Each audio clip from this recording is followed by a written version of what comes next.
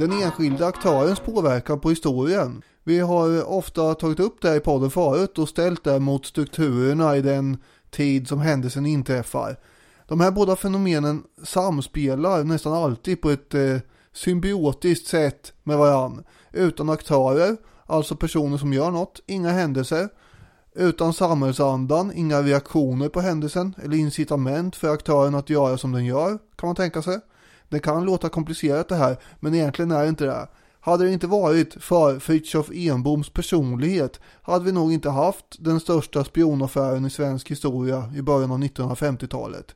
Hade det inte varit för samtidsandan i Sverige och runt om i världen hade vi förmodligen inte heller haft den.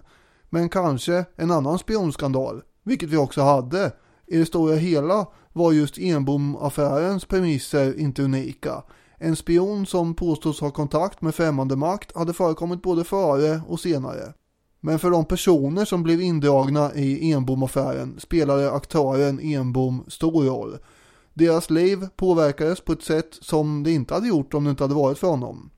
På det sättet spelar aktörerna roll, men utan samtidsandan, stämningen och förväntningarna hade det heller inte slutat så som det gjorde. I en annan tid hade ingen lyssnat på Enbom, eller åtminstone granskat hans påståenden närmare. Det vi idag ska ta upp i historiepodden är en av de många affärer och rättsfall under 1950-talet som förgiftade atmosfären under hela decenniet. En åsidosatt, ovårdad och tämligen misslyckad journalists drömmar om att vara viktigare än vad han egentligen var ledde till stor uppståndelse och stor olycka för dem han drog med sig i fallet. Idag pratar vi om Enbom-affären.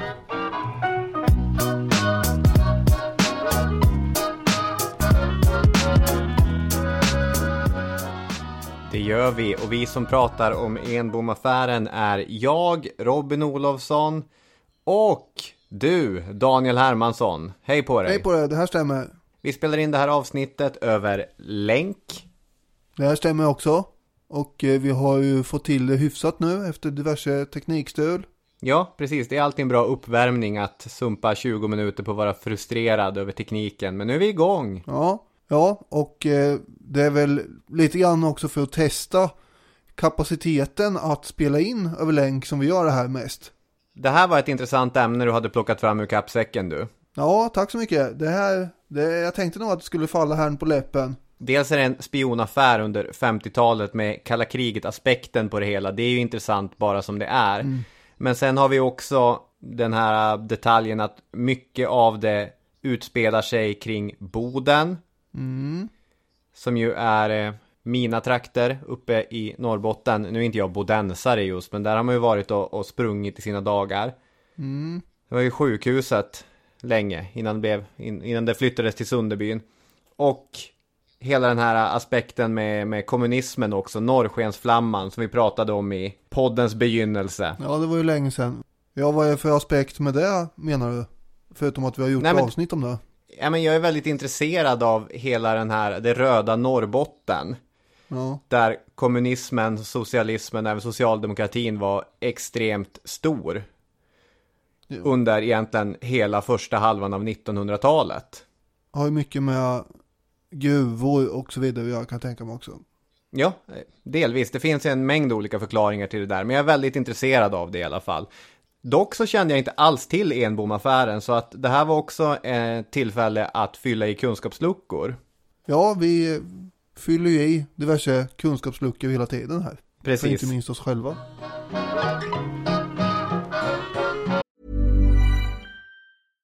Hiring for your small business? If you're not looking for professionals on LinkedIn, you're looking in the wrong place. That's like looking for your car keys in a fish tank. LinkedIn helps you hire professionals you can't find anywhere else, even those who aren't actively searching for a new job but might be open to the perfect role. In a given month, over 70% of LinkedIn users don't even visit other leading job sites. So start looking in the right place. With LinkedIn, you can hire professionals like a professional. Post your free job on linkedin.com/people today. Even when we're on a budget, we still deserve nice things. Quince is a place to scoop up stunning high-end goods for 50 to 80% less than similar brands. They have buttery soft cashmere sweaters starting at $50, luxurious Italian leather bags, and so much more. Plus, Quince only works with factories that use safe, ethical, and responsible manufacturing. Get the high-end goods you'll love without the high price tag with Quince.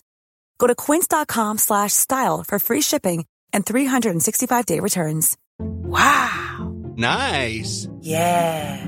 What you're hearing are the sounds of people everywhere putting on Bombas socks, underwear, and T-shirts made from absurdly soft materials that feel like plush clouds. Yeah, that plush. And the best part? For every item you purchase, Bombas donates another to someone facing homelessness.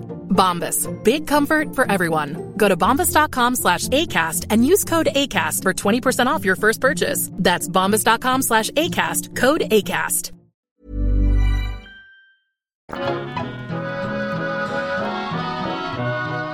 Jag tänkte berätta lite grann om olika saker som jag har tagit del av i veckan och komma med en liten betraktelse. Trevligt, tror jag. Ja, jag tänkte säga, tycker du det på riktigt? Ja, men dels har jag läst Kodnamn Mikael inför det här avsnittet. Det är en bok av journalisten Thomas Bresky. Ja, jag har också läst den. Ja, en gammal SVT-räv som har gjort bland annat Dokument inifrån och Uppdrag granskning. Han spenderade decennier med att gräva i fallet och boken är otroligt spännande. Jag skulle varmt rekommendera den. Dessutom har forskaren Marie Kronqvist skrivit en avhandling, Mannen i mitten, ett spiondrama i svensk kalla kriget-kultur. Och i samband med det här så skrev hon också en artikel i Populär historia om Enbom-affären. Och både Kronqvist och Bresky refererar till militärhistorikern Stellan Bojerud som också höll på att gräva i det här spionfallet. Och jag kände till Bojerud sedan tidigare eftersom han var en av de tidigt uppmärksammade moderater som bytte sida till Sverigedemokraterna.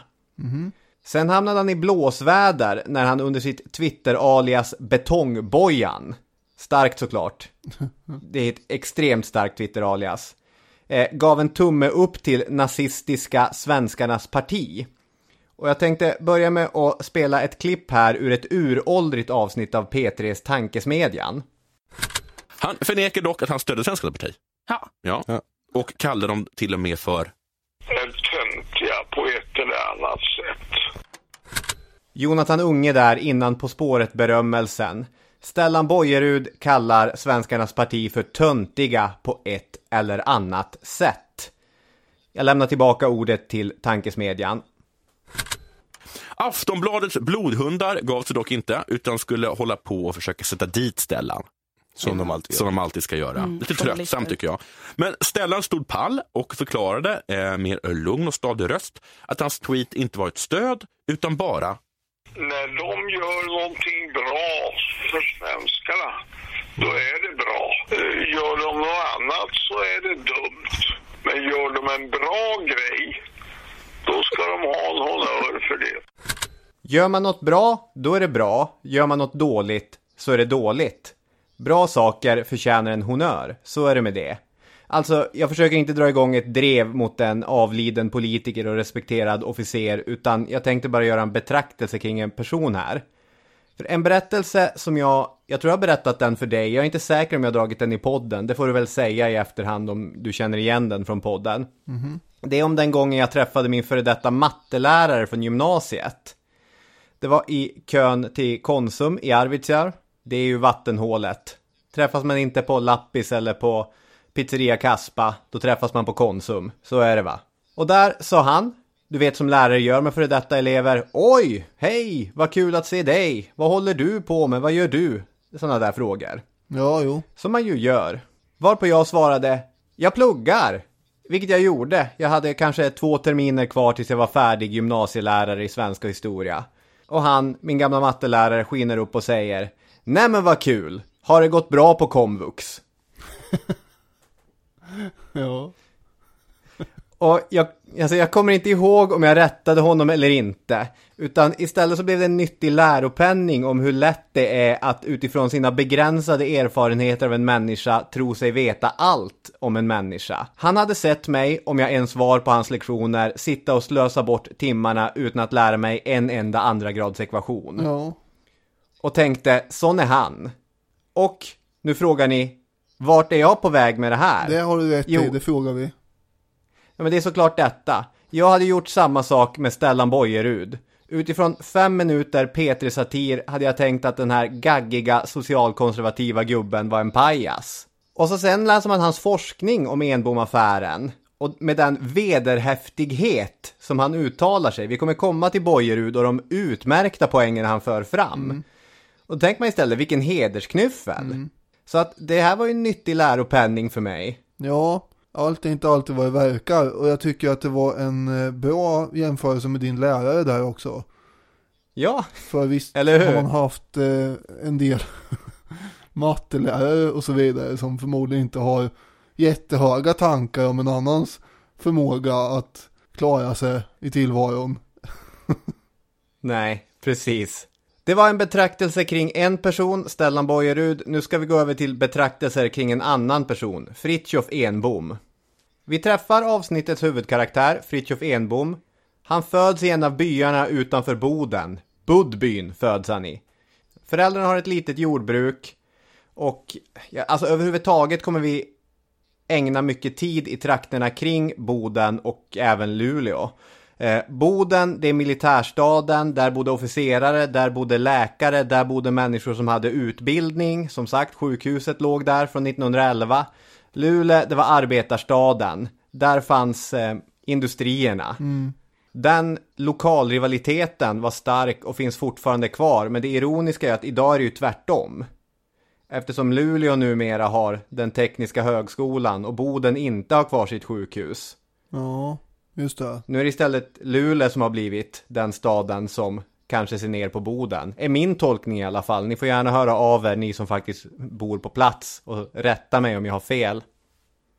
Kan det här gå att jämföra med hur Linköping har sprungit om Norrköping under de senaste decennierna i både storlek och på andra sätt också, skulle jag tro? Det tror jag är en utmärkt jämförelse. Utom i stadsplanering då förstås. För där är ju Norrköping överlägset Linköping givetvis. Ja. Ja. Och det är ju, det kan de aldrig ta ifrån er. Nej, men nu är det ett väldigt stickspår. Den här Fritjof Enbom, hans pappa jobbar ju också på SJ, vilket kommer förstås att spela roll eftersom Enbom själv kommer att få in en fot där då sen, som det brukar vara, att man går i fäders fotspår ibland. Ja, precis. Det är där han kommer hamna vad det lider. Han hade läshuvud som liten och fick på lärarinnans initiativ läsa på realskolan. Och vad jag förstått tog han också examen, men längre än så fanns inga möjligheter att läsa. Så på 30-talet kom han istället att flacka runt i Sverige. Jobba i Luleå, jobba i Uppsala, göra militärtjänstgöring i Boden. Ja, det här med att flacka runt är ju ett sätt att beskriva honom på som är väldigt träffande. Han brukar ofta omnämnas som bohemisk, också beskrivit som lat, vilket jag också tycker känns träffande ibland. Men han är lättsam, gladlynt och fantasifull kille. Men han är också upphovsmakare till ganska grandiosa planer. Och han vill ju ofta framstå som äventyrlig och sådär. Ja, verkligen. Jag tänkte man bara ska foga in det här att de personerna som beskriver honom som lat, det är norrbottniska kommunister som verkligen är präglade av man ska tjäna sitt bröd i sitt anletes svett och att man ska göra rätt för sig och man ska jobba. Så att det är också en ganska hård, vad ska man säga, linjal att mäta lathet efter. Jo, det kan man ju tycka, men känns det som att han är den som håller in när det blåser? Nej, gud nej, verkligen inte. Det är bara det jag försöker få fram här för de som kanske inte har en aning. Ja, men det jag vill säga också... Slarvig är också ett ord som är väldigt återkommande. Ja, han är slarvig, han sköter inte sin hygien, han låter håret växa och så vidare. Men det jag vill säga är att man ska också ta i beaktning att det är en tidsanda som har väldigt lätt att stämpla människor som arbetsskygga. Ja, jo, det är klart. Han gifter sig 1943, får 2 barn och under kriget så bor han i Bjurå utanför Luleå, vad jag förstår. Ja, alltså det ligger väl typ 5 mil norr om Boden, nästan mot Harads till snarare. Det var också under den här perioden han gick med i kommunistpartiet och man bildade en liten partiförening där de bodde då i Bjurå. Och, ja, precis. Han hade kommit i kontakt med det redan tidigare kring det här kringflackandet. Så han kom tillbaka som övertygad kommunist och kommer bli en viktig del i Bjurås kommunistiska gemenskap. Han var ju också inne på att bli författare och drömde om det ganska mycket. Men under de här resorna som han håller på med hela tiden till Stockholm och till Boden och sådär, så hon har ju inte en aning om vad han håller på med. Det pratar han ju inte om. Och han är konstant punk också och kommer att tillbringa allt mindre tid med familjen hela tiden. Dessutom är han ju otrogen återkommande tillfällen med olika älskarinnor som verkar uppskattat hans charm mer än rena kavajer och så. Och de här kamraterna i Bjurå då, de tycker ju att han beter sig ganska oansvarigt mot familjen. Han verkar inte ha varit svår att tycka om för en del, men en del tyckte nog att han borde ta i mer än vad han gjorde i olika sammanhang. Ja, absolut, så var det. Och framförallt så har de ju helt rätt när de dömer ut hur ogin han är mot sin familj. 1946 så flyttar han ju då till Boden också och tar anställning på Norrskensflamman, som sagt. Tidningen där. Precis. Och där blir det ju ganska snart problem med det här ovårdade yttret då. Alltså att han ser ut som en slusk, tycker de mer eller mindre, och en dålig representant för partiet. Han har ju problem med spriten, han dricker ju när han är ute på jobb också. Det är väl det tillsammans med det här allmänt ovårdade intrycket som gör att han kommer att börja uppmärksammas.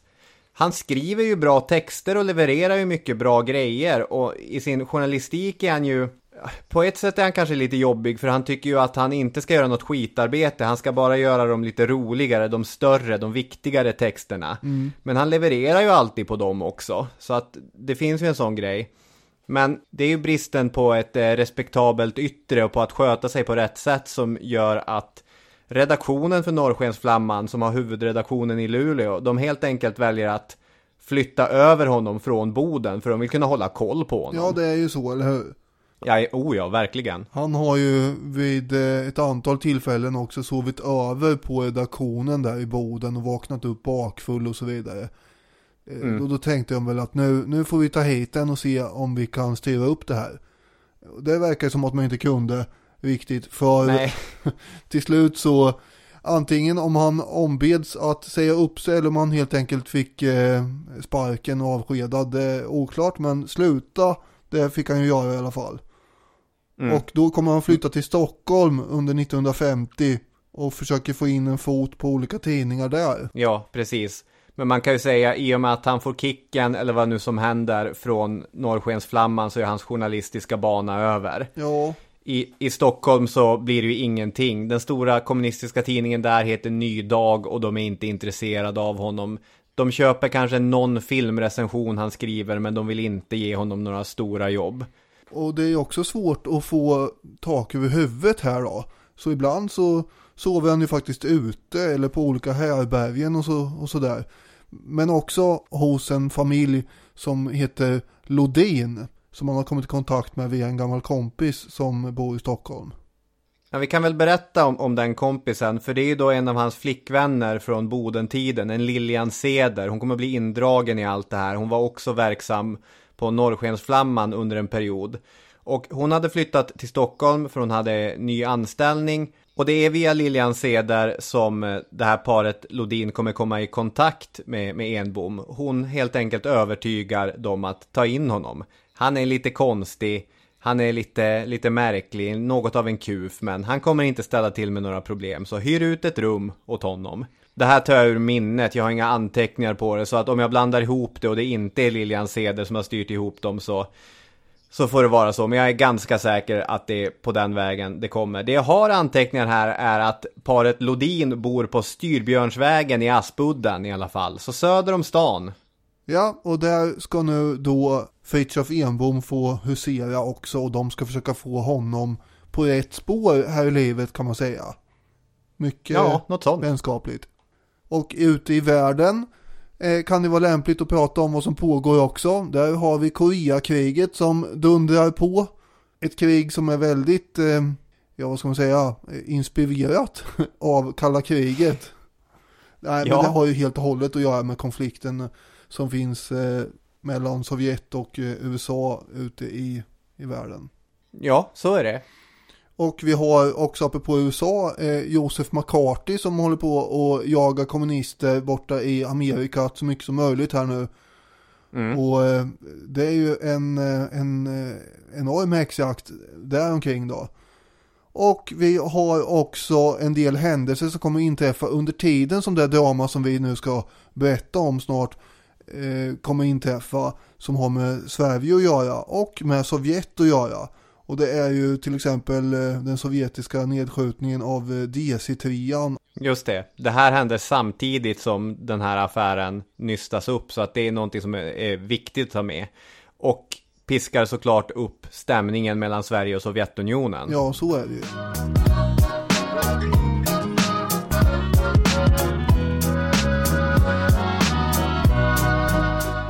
Det finns en ironi att vi placerar Fritiof Enbom just i Aspudden, för bara några 100 meter bort så fanns det en annan spionanklagad man som också bodde i just Aspudden. Ja, ibland buntar de ihop sig, höll jag på att säga.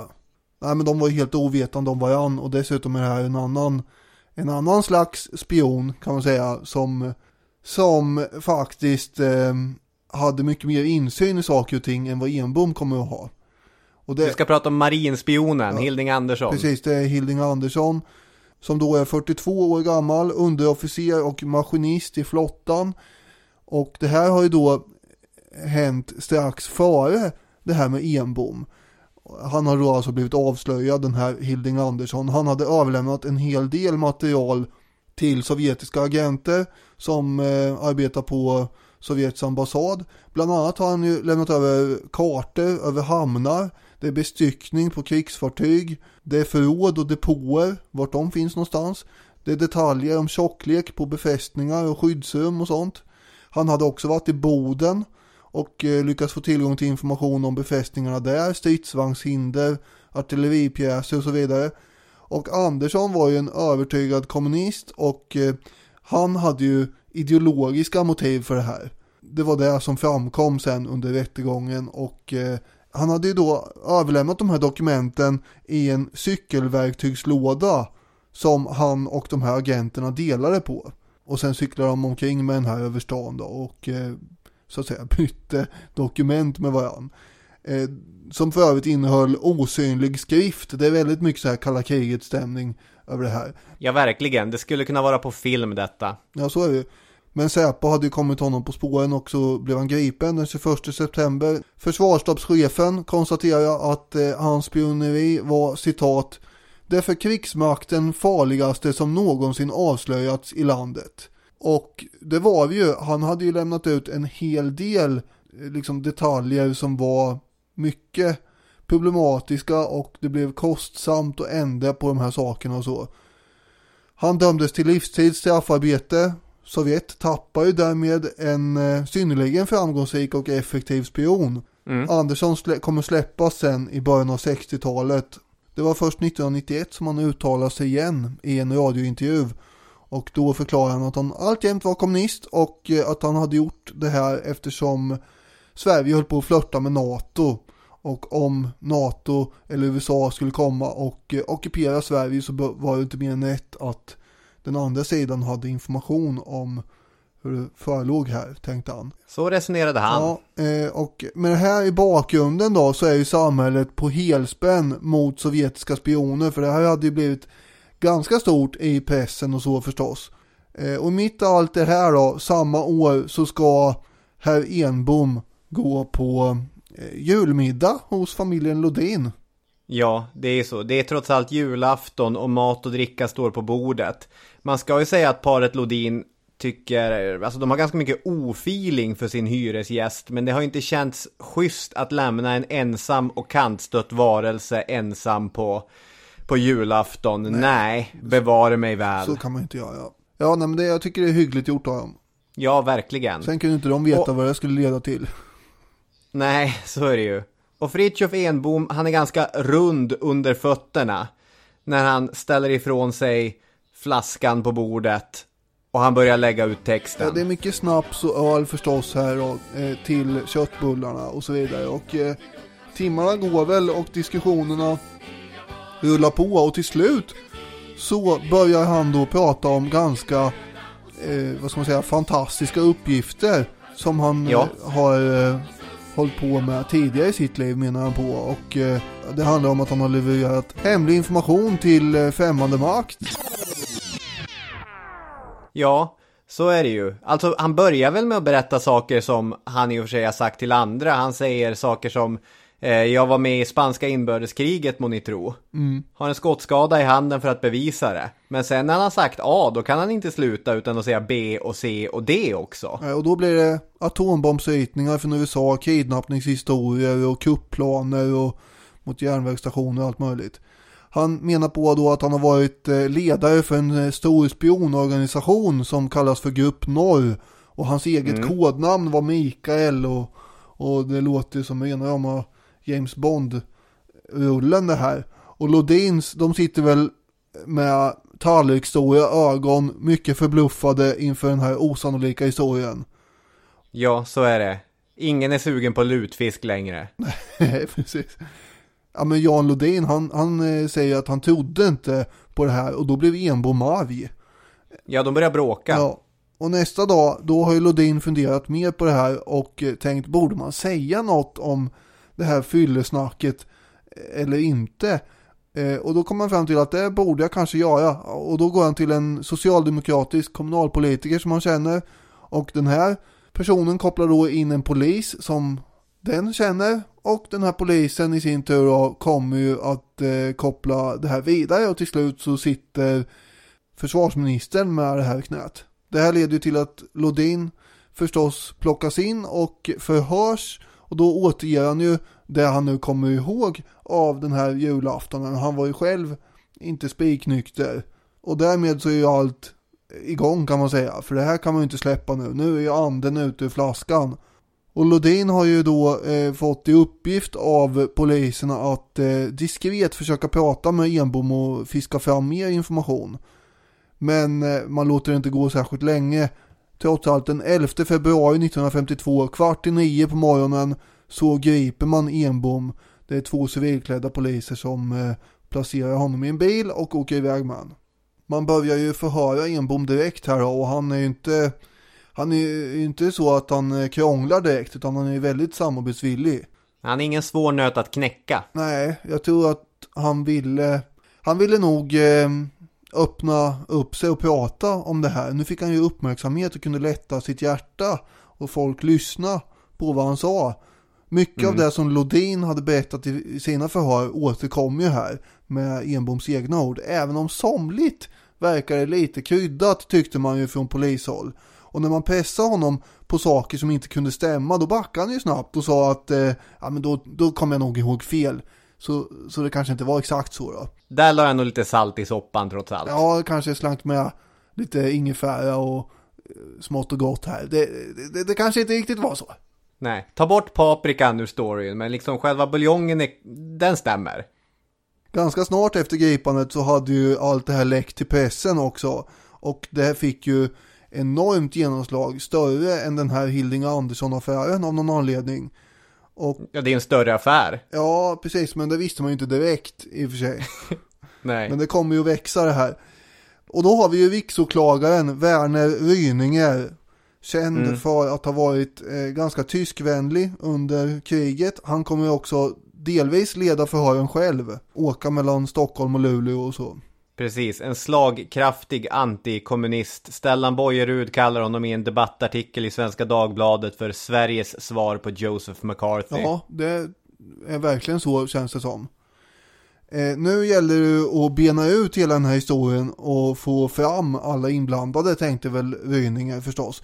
Och Enbom hade nämligen pratat om en grupp norr med Lodin och andra också möjligen. En slags spionliga som han skulle vara ledare för då. Enligt Enboms version så hade han ju kommit i kontakt med ryska agenter 11 år tidigare under kriget. Och då skulle det då ha varit en kommunistisk bokförläggare som heter Arthur Karlsson som hade presenterat honom för ryssarna. Det här är helt och hållet Enboms versioner då. Precis. Och det hade börjat med att Enbom på Karlssons uppdrag skulle räkna antal tåg med tyska soldater som passerade på järnvägsstationen där han arbetade. Och han skulle notera vapnens ammunition och bestyckning och så vidare om han kunde. Och de här uppgifterna skulle sedan då underlätta för Sovjetunionen, var ju tanken förstås. Men det blir ännu mer intressant när Enbom ska träffa sin första ryska kontakt. Och det ska han då göra i Stockholm, och han kommer att kallas till Stockholm med hjälp av vykort, och sen åker han då tåg dit. Han får åka gratis på tågen eftersom han jobbar på SJ och så. Och första gången så skulle han ha ett nummer av tidningen C i rockfickan. Och det var ju en väldigt populär tidning på 50-talet. Och efter det så skulle han då få mer avancerade uppdrag än att räkna tåg. Till exempel kartlägga Bodens fästning och sådär. Det finns ju ett annat möte också där Karlsson tidigare hade skickat iväg honom för att prata med någon mystisk person som han inte riktigt visste vem det var heller. Och det var ju då innan han träffade den här ryssen. För det är ju det bästa i hela den här storyn, och det är så typiskt agentberättelse. Att det ska ske ett möte på en tågplattform, och då ska den första personen, jag antar att det är Enbom, gå fram och ställa frågan: är ni köpare av en reservoarpenna? Ja, men det kan inte vara Enbom, för han kan inte springa runt och fråga folk som man inte vet hur de ser ut. Ja, men okej, säg då att liksom det är den ryska kontaktmannen som går fram och frågar: är ni köpare av en reservoarpenna? Nej, men jag behöver ett nytt stift i min. Vilket märke? Pelikan 3. Och där då är kontakten upprättad. Ja, då har man haft ett antal säkerhetsfrågor. Det är väldigt osannolikt att det skulle stämma. Vilket märke? Pelikan 5. Men fan, det var inte han. Nej, det var synd. Jag tänkte på det här också, för det är en sak som ofta skrivs om Enbom-affären, att det är precis som en James Bond-historia. Men det är inte riktigt som de flesta James Bond-historier jag kommer ihåg. Nej. Det är inte så mycket så här någon rysk galning som ska bygga en raket eller stjäla guldmyntsfoten eller någonting. Nej. Utan det är ganska vardagligt på ett sätt som inte alla Bond-filmer är. Nej, så är det ju. Men vardagen är ju mer vardaglig än Bond-filmer också. Men sådana här inslag med de här replikskiftena och tidningar i rockfickan och sånt, det är ändå lite James Bondigt. Ja, det är väldigt John le Carré i alla fall. Den här spionförfattaren som fortfarande is going strong. Tinker, Tailor, Soldier, Spy och så vidare. Ja, just det.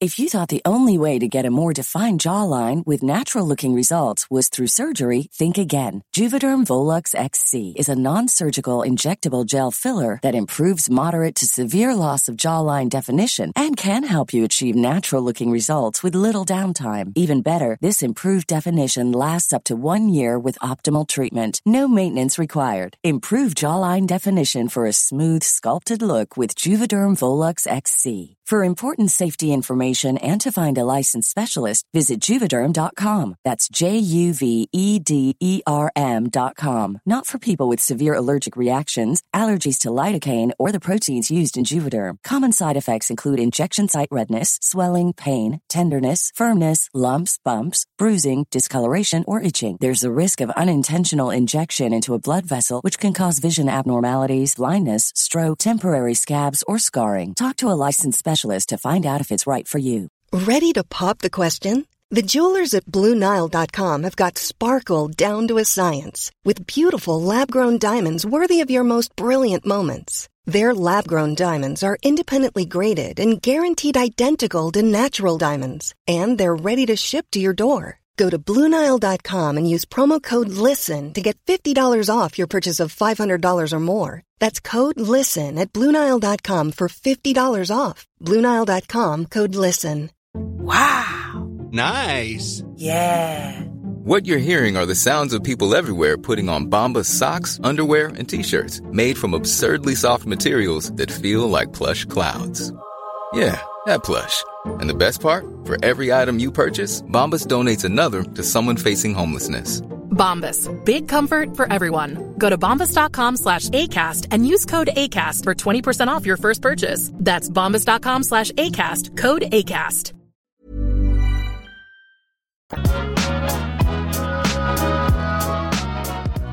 Enbom hade också ibland, som du var inne på, pratat om spanska inbördeskriget. Ja, det var inte många snaps innan han började berätta minnen från Spanien. Nej, det gjorde han ofta och gärna med alla möjliga människor faktiskt.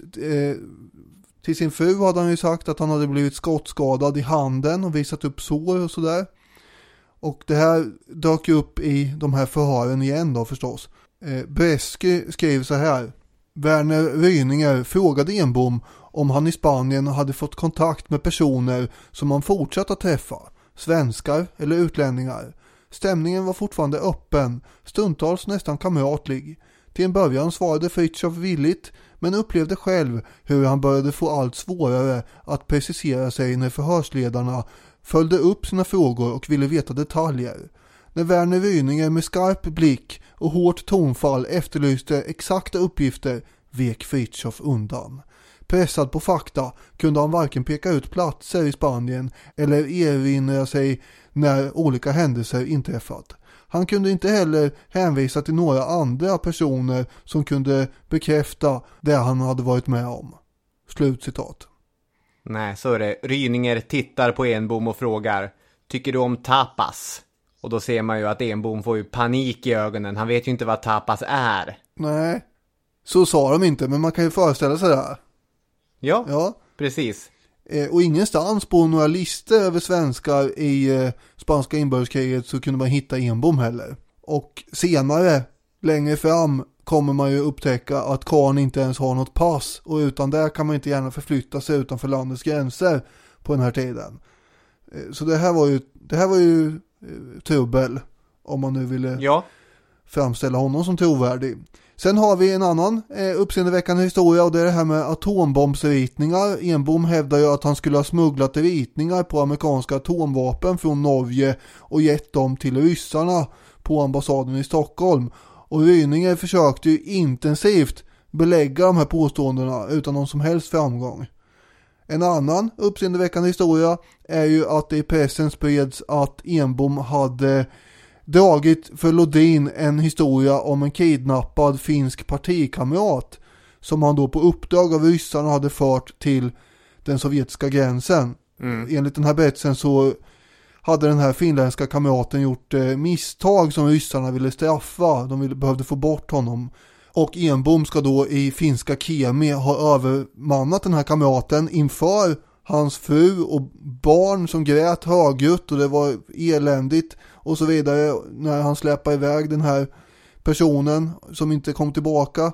Och allt det här ska då ha gett Enbom samvetskval, och det var därför han hade börjat fundera på att själv hoppa av, för vad ryssarna gjorde med den här personen kunde man ju räkna ut, sa han. Men inte heller i det här fallet lyckades man fiska fram något som helst bevis eller belägg för att det som Enbom pratade om stämde. Det var konstigt. Det var konstigt. Men vad man hittade däremot under husrannsakan är ett par saker som verkade lovande.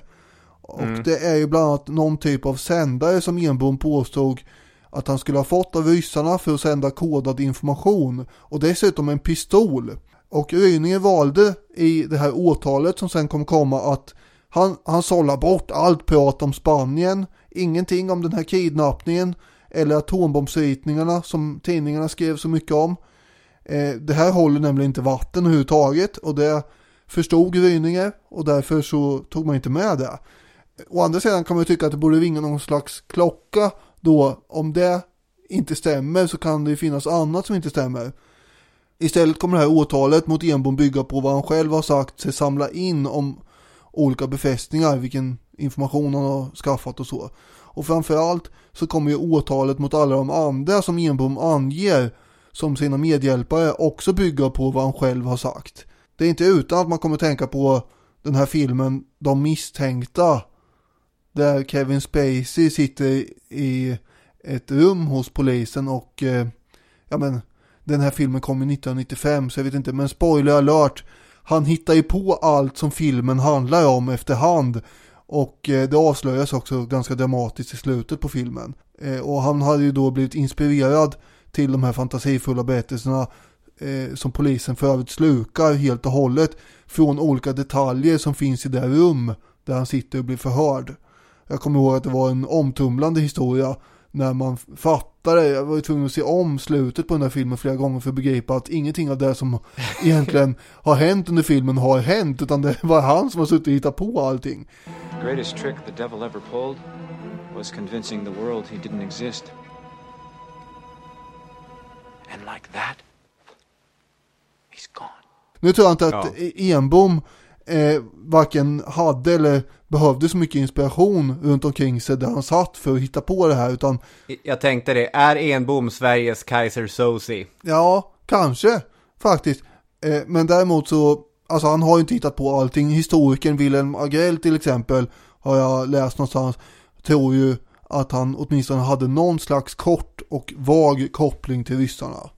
Så är det, han kunde peka ut någon person från ryska ambassaden när det visades bilder. Ja. Så han hade haft kontakt med någon av dem på något sätt. Men det finns andra saker också som stämmer med hur ryssarna hade haft kontakt med den här Hilding Andersson. Hur de hade placerat hårnålar på olika stängsel och så. Och det här uppger ju faktiskt Enbom också. Så att, och det kan han inte gärna bara hitta på att det skulle då stämma med det här med Andersson. Men om inte det har skrivits om i tidningarna vill säga, så är det ett ganska starkt belägg för att de har någon gång haft kontakt med Enbom med. Sen tror jag att han har överdrivit det här enormt mycket i och för sig. Det här är ju inte utrett, så att allting kan vara påhitt eller någonting kan vara påhitt eller det mesta kan vara påhitt. Många som har verkligen nystat i affären verkar ju landa i ungefär samma insikt som Agrell, att någon gång har han haft kontakt med Sovjetunionen. Det stämmer ganska dåligt att han ska ha fått en massa uppdrag, för de var rätt noggranna med vilken typ av person de la över ansvar att vara spion eller agent på. Hilding Andersson, som var en återhållsam, diskret och effektiv person som dessutom arbetade ensam. Det är ju typexemplet. Ja. Medan en halvalkoholiserad mytoman, det är inte den typen av person som ryssarna helst vill ha i sin underrättelsetjänst. Nej. Ska vi presentera de personerna, de medbrottslingar som Fritiof Enbom målade ut i sin grupp Norr, som han då var boss och ledare inför? Vad kan det vara för ena? Vi har ju den viktigaste medhjälparen i det här nätet, och det är Hugo Gersvold. Han var mekaniker, bilarbetare, civilanställd inom det militära, jobbade på militära anläggningar i Boden, så han var såklart en stor tillgång för en spion som Enbom. Hugo Gersvold och Fritiof Enbom, de var superkompisar. Ja, så var det ju. Och de hade pratat om ditten och datten som man gör när man super och är kompisar. Ja, det är helt riktigt. Så han blir verkligen en viktig person i det hela. Sen har vi också Martin Enbom. Det är Fritjofs lillebror. Martin var trädgårdsmästare. Han dras med i det här. Vidare har vi en Fingal Larsson. Och jag måste säga att Fingal Larssons historia grep ganska tätt om mitt hjärta. Han var kommunist och arbetskamrat på SJ med Fritjof under åren i Bjurå. Och Larsson är den här typen av rättskaffens norrbottnisk man som... Men man träffade ju på såna där gamla stötar under uppväxten som tyckte att det var viktigt att göra rätt för sig. Och hans viktigaste projekt inom kommunismen var att man skulle bygga ett Folkets hus. Och det skulle bli klart i tid. Och det var ju Fingal Larsson som framförallt dömde ut Fritiof Enbom för hur han betedde sig mot sin familj.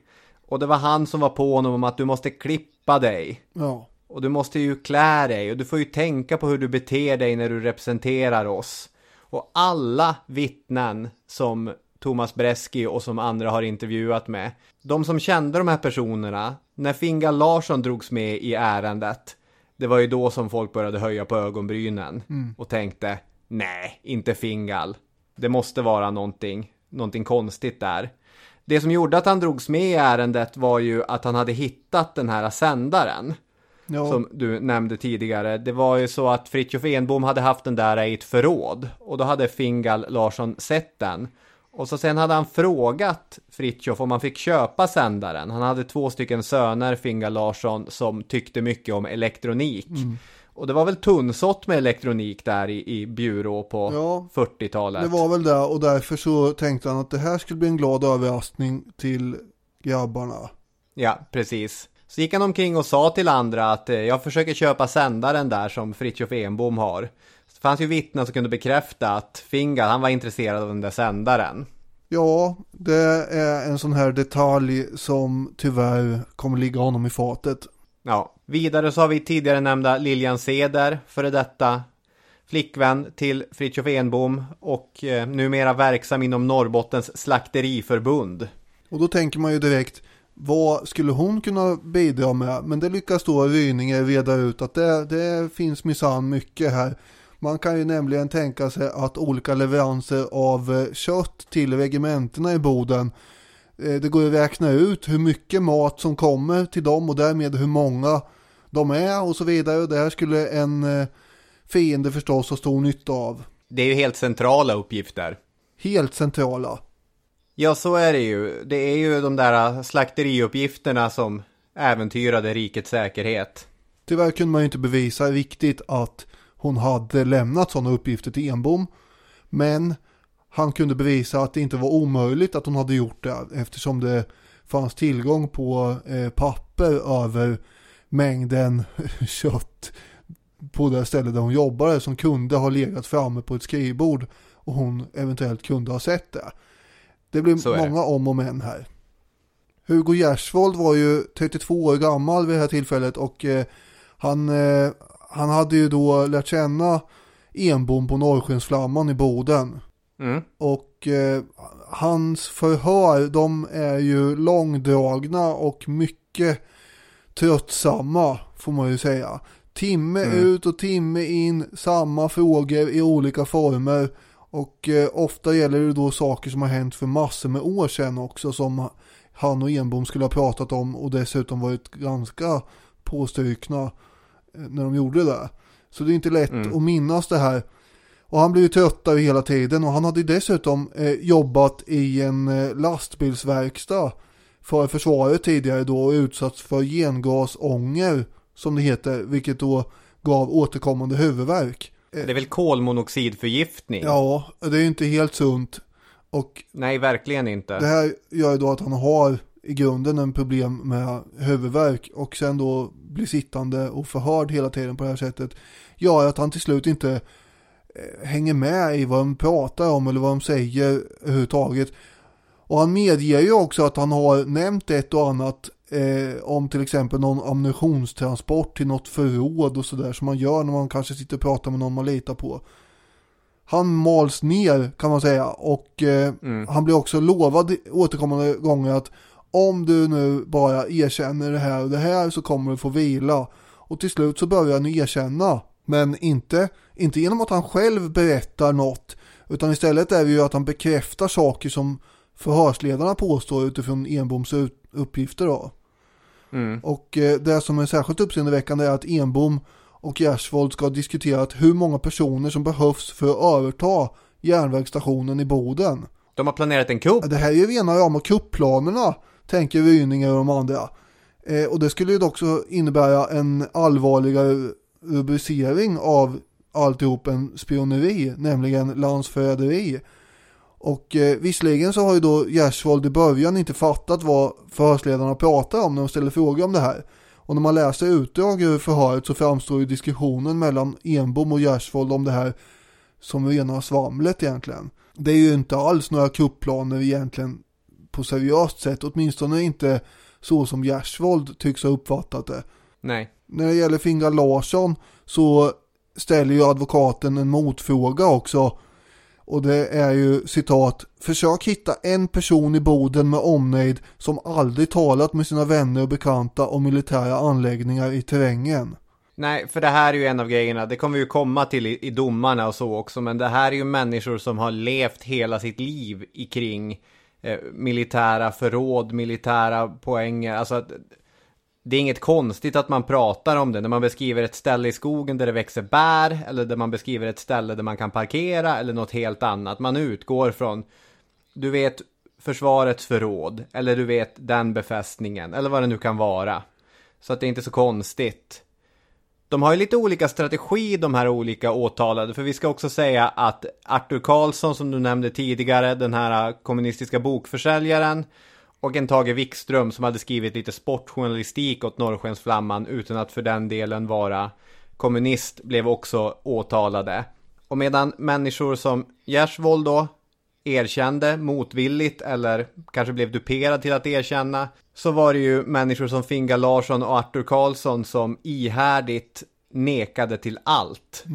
De bara sa nej, nej, nej. Medan andra som till exempel Lilian Seder trodde att man fick bättre behandling om man var samarbetsvillig.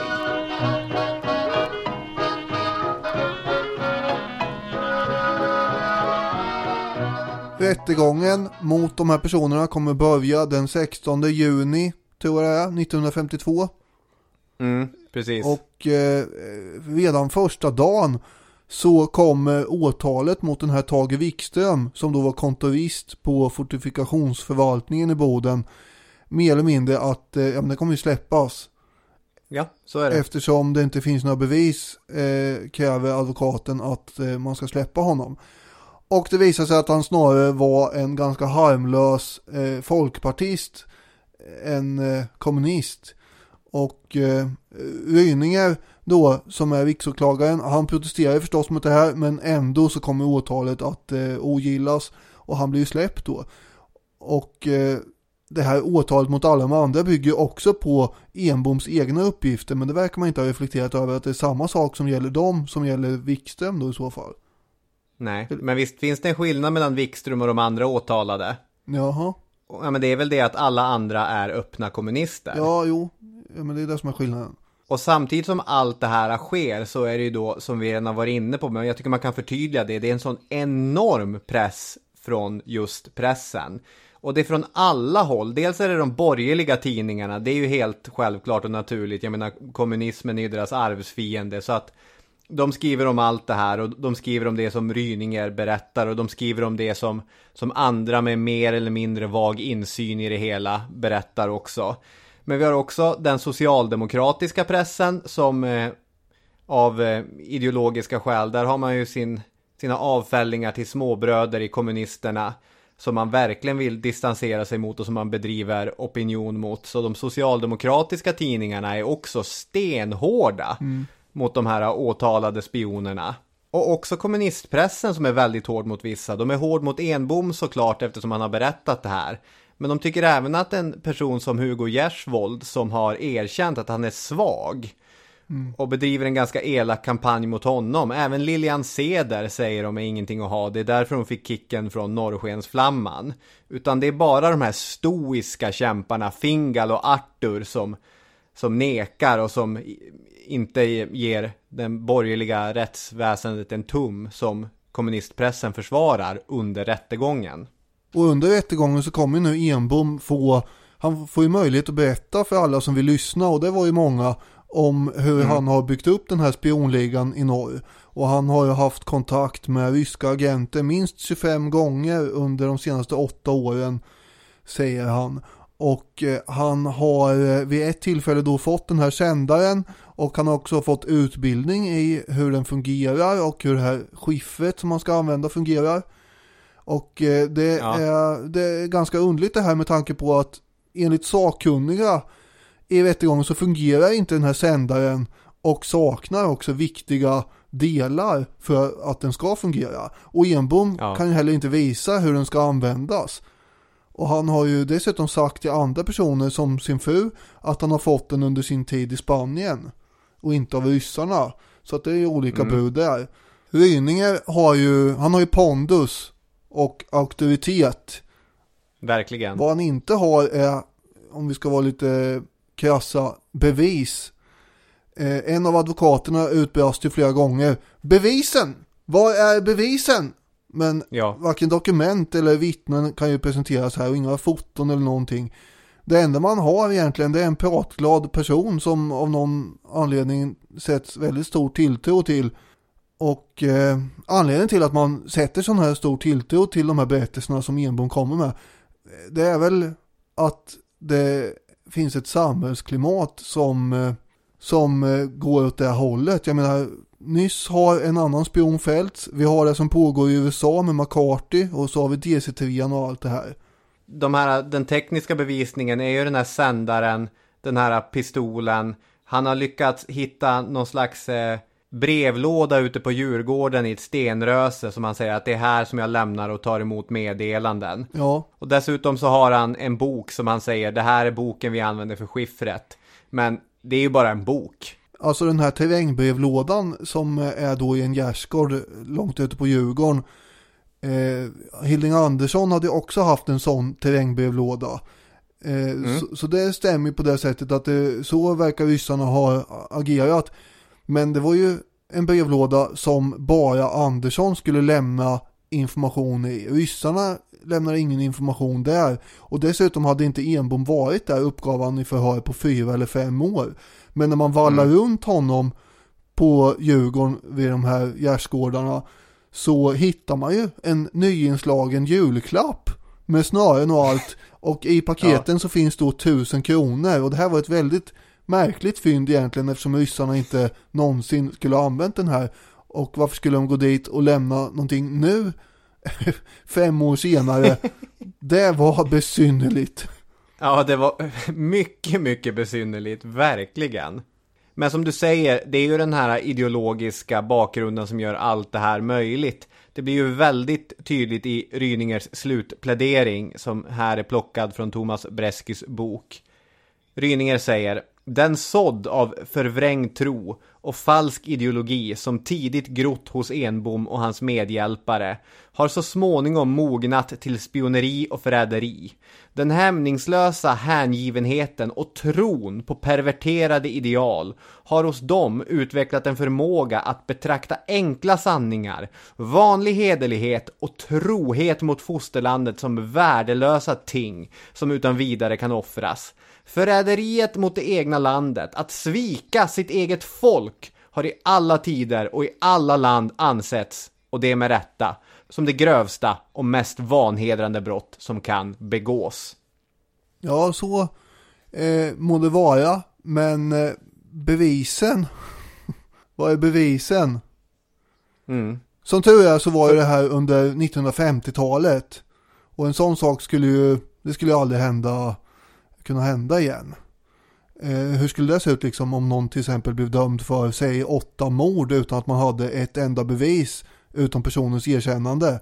Bara för att ett visst diffust forskningsfält har lyckats armbåga sig fram till en samhällelig pedestal av något slag där man inte får säga eller ifrågasätta om det de säger i rätten är verkligt eller vansinnigt. Nej, sånt skulle aldrig hända igen.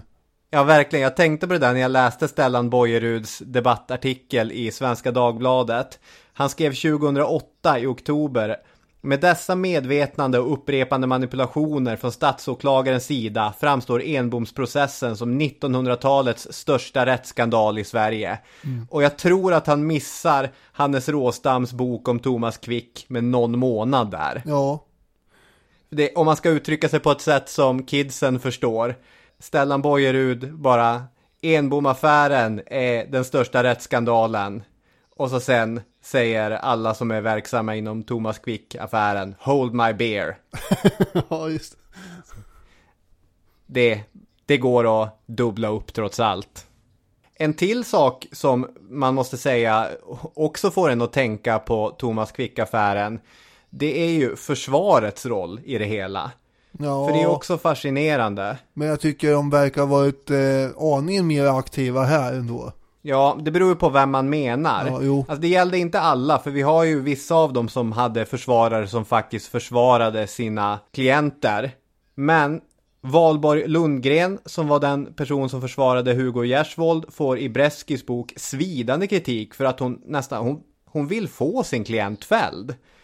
Och tror att det bästa är att han bara accepterar det hela. Och Harry Denslow, som var försvarsadvokat för Enbom, han går helt och hållet åklagarens sida. Alltså han har också svalt den här historien om att han är en spion. Och nu ska vi bara göra det som är bäst för landet och slussa igenom honom. Men Fingal Larsson och Arthur Karlssons advokater är väl lite annorlunda med? Ja, verkligen, så är det ju. Men det är ju, vad hjälper det, höll jag på att säga. Nej, Det hjälper ju inte så mycket. Fingal Larsson, han är ju bedrövad när han långt senare pratar med Bresky om den här rättegången. Han säger, citat då i boken: "Jag var chanslös. Hur jag än försökte så klubbades jag antingen ner eller så vände och vred man på mina ord. Det där stämmer ju inte med vad ni sa i förhöret. Så har inte Enbom berättat. Hur vill ni då förklara ert intresse för sändaren?" Han högg hela tiden Ryninger. Hans ovilja lyste igenom. Jag kände mig nästan uppgiven. Ja, så är det. Och Gjersvold, han var ju definitivt apatisk och knäckt under den här rättegången. Ja, verkligen. Alla döms förutom Tage Wikström då, som frias redan första dagen. Fritiof Enbom döms för bland annat grovt spioneri, livstidsstraffarbete. Hans brorsa Martin döms för spioneri för 7 års straffarbete. Gjersvold, grovt spioneri även han. Han hade ju varit med och planerat den här kuppen för bövelen. Livstidsstraffarbete. Fingal Larsson, spioneri, 5 års straffarbete. Arthur Karlsson, spioneri, 1 år och 8 månaders straffarbete. Lilian Ceder, 8 månaders fängelse. Vissa av de här domarna kommer justeras. Fingal Larsson frias i hovrätten men fälls sen igen i högsta domstolen.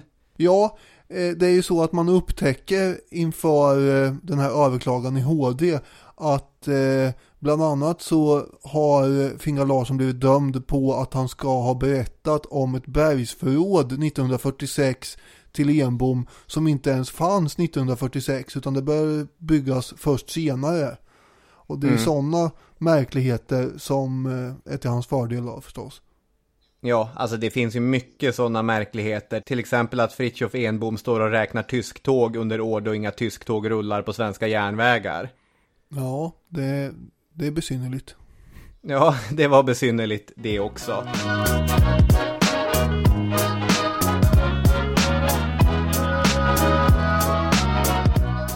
Det man ska säga då är att den här affären slutar ju inte där 1952 eller året efter när den här första vågen av överklagan går, utan den kommer ju rulla på och rulla på. Och på 1970-talet börjar verkligen hela den här affären ifrågasättas. Det beror på en mängd olika anledningar. Ett nytt intresse för affären efter en dramatisering där en ung Helge Skog spelar den sluge Fritiof Enbom. Jaha, det gick hem i stugorna. Det här har jag missat. Ja, nej, så var det. Den serien kommer precis före man börjar omvärdera den här händelsen, så att där framgår Enbom precis som den sluga spion han var. Men det var många som såg den. På något sätt känns det som att Helge Skog passar som Enbom här. Ja, jag tycker att det är jättebra casting, verkligen. Professor Arne Trankell, psykolog och professor i pedagogik. Trankell, var inte han som gjorde betydande insatser inom fältet vittnespsykologi? Jag har läst om honom på NE. Ja, var det inte han? Ja, det var det, Jaså, helt ja, riktigt. Jag tänkte väl det.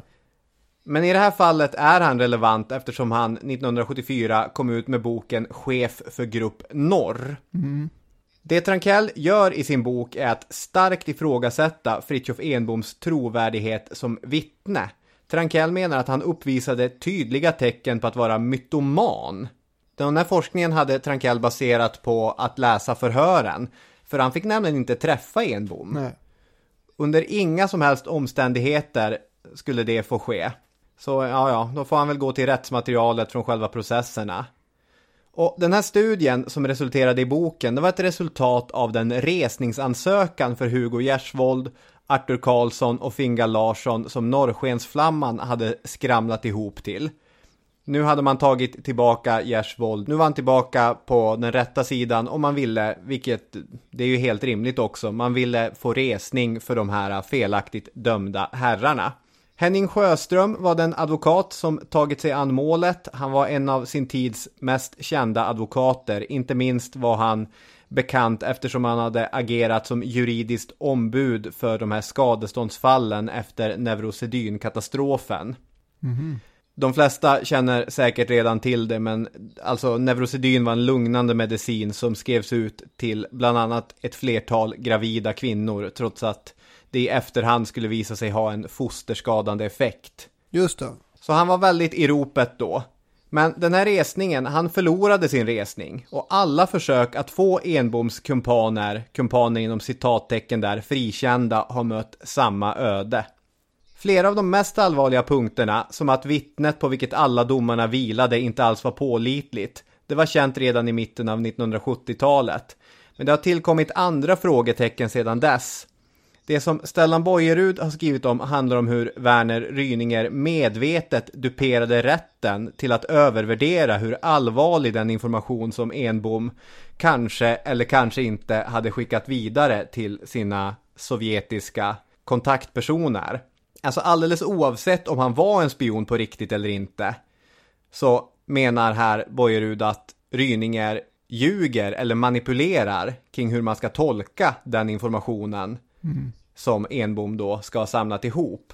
Några sådana grejer som Betongbojan har lyft är Ryningers påståenden om att informationen om olika befästningar i Norrbotten var hemlig, trots att alla visste precis allt om var de fanns. De bodde ju mitt omkring dem.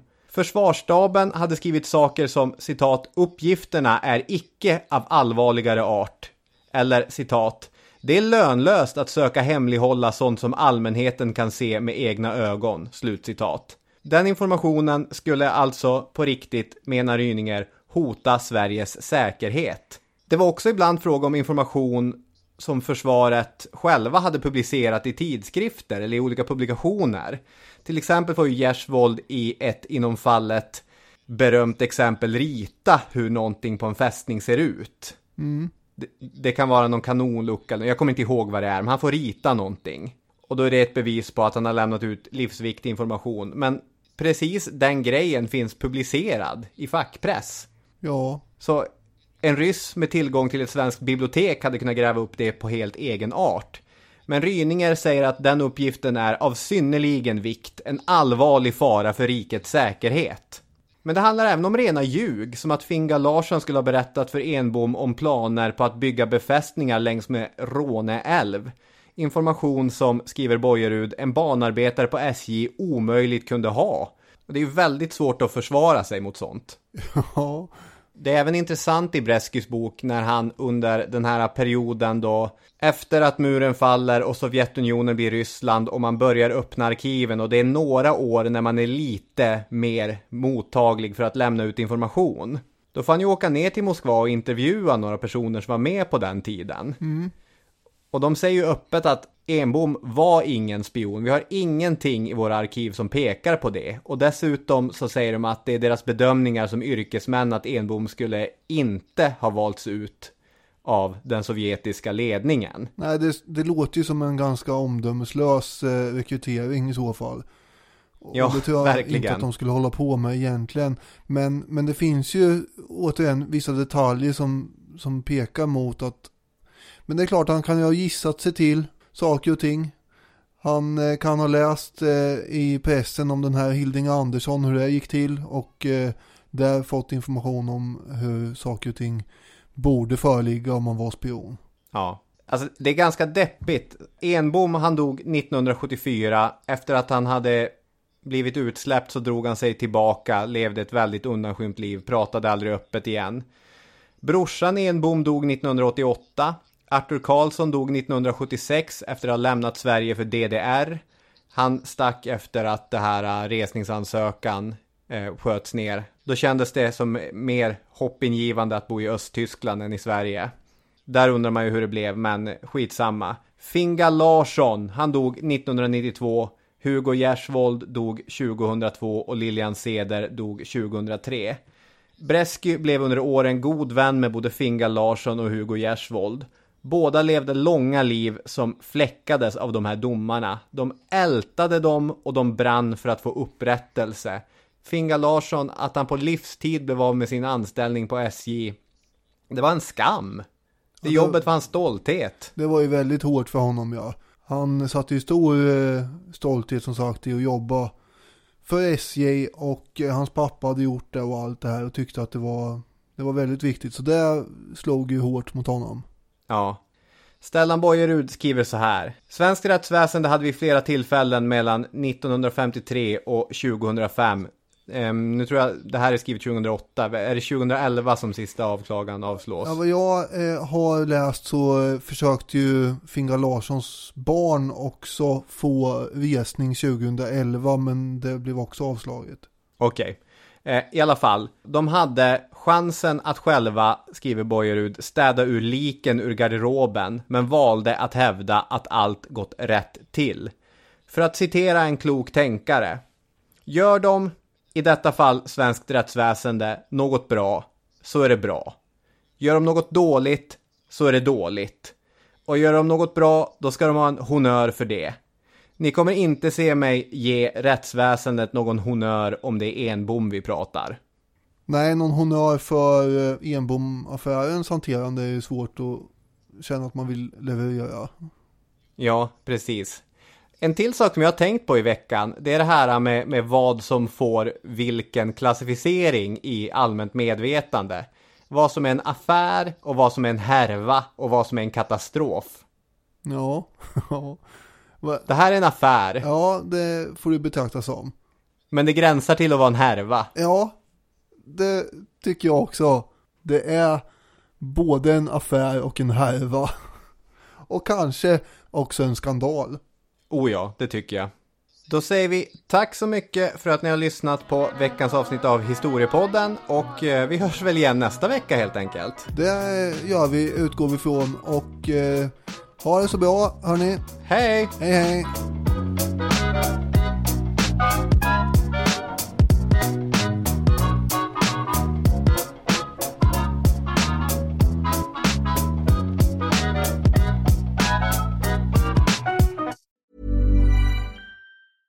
Imagine the softest sheets you've ever felt. Now imagine them getting even softer over time. That's what you'll feel with Boll & Branch's organic cotton sheets. In a recent customer survey, 96% replied that Boll & Branch sheets get softer with every wash. Start getting your best night's sleep in these sheets that get softer and softer for years to come. Try their sheets with a 30-night guarantee. Plus, get 15% off your first order at BollandBranch.com. Code BUTTERY. Exclusions apply. See site for details. Planning for your next trip? Elevate your travel style with Quince. Quince has all the jet-setting essentials you'll want for your next getaway, like European linen, premium luggage options, buttery soft Italian leather bags, and so much more. And is all priced at 50 to 80% less than similar brands. Plus, Quince only works with factories that use safe and ethical manufacturing practices. Pack your bags with high-quality essentials you'll be wearing for vacations to come with Quince. Go to quince.com/pack for free shipping and 365-day returns. Even when we're on a budget, we still deserve nice things. Quince is a place to scoop up stunning high-end goods for 50 to 80% less than similar brands. They have buttery soft cashmere sweaters starting at $50, luxurious Italian leather bags, and so much more. Plus, Quince only works with factories that use safe, ethical, and responsible manufacturing. Get the high-end goods you'll love without the high price tag with Quince. Go to quince.com/style for free shipping and 365-day returns.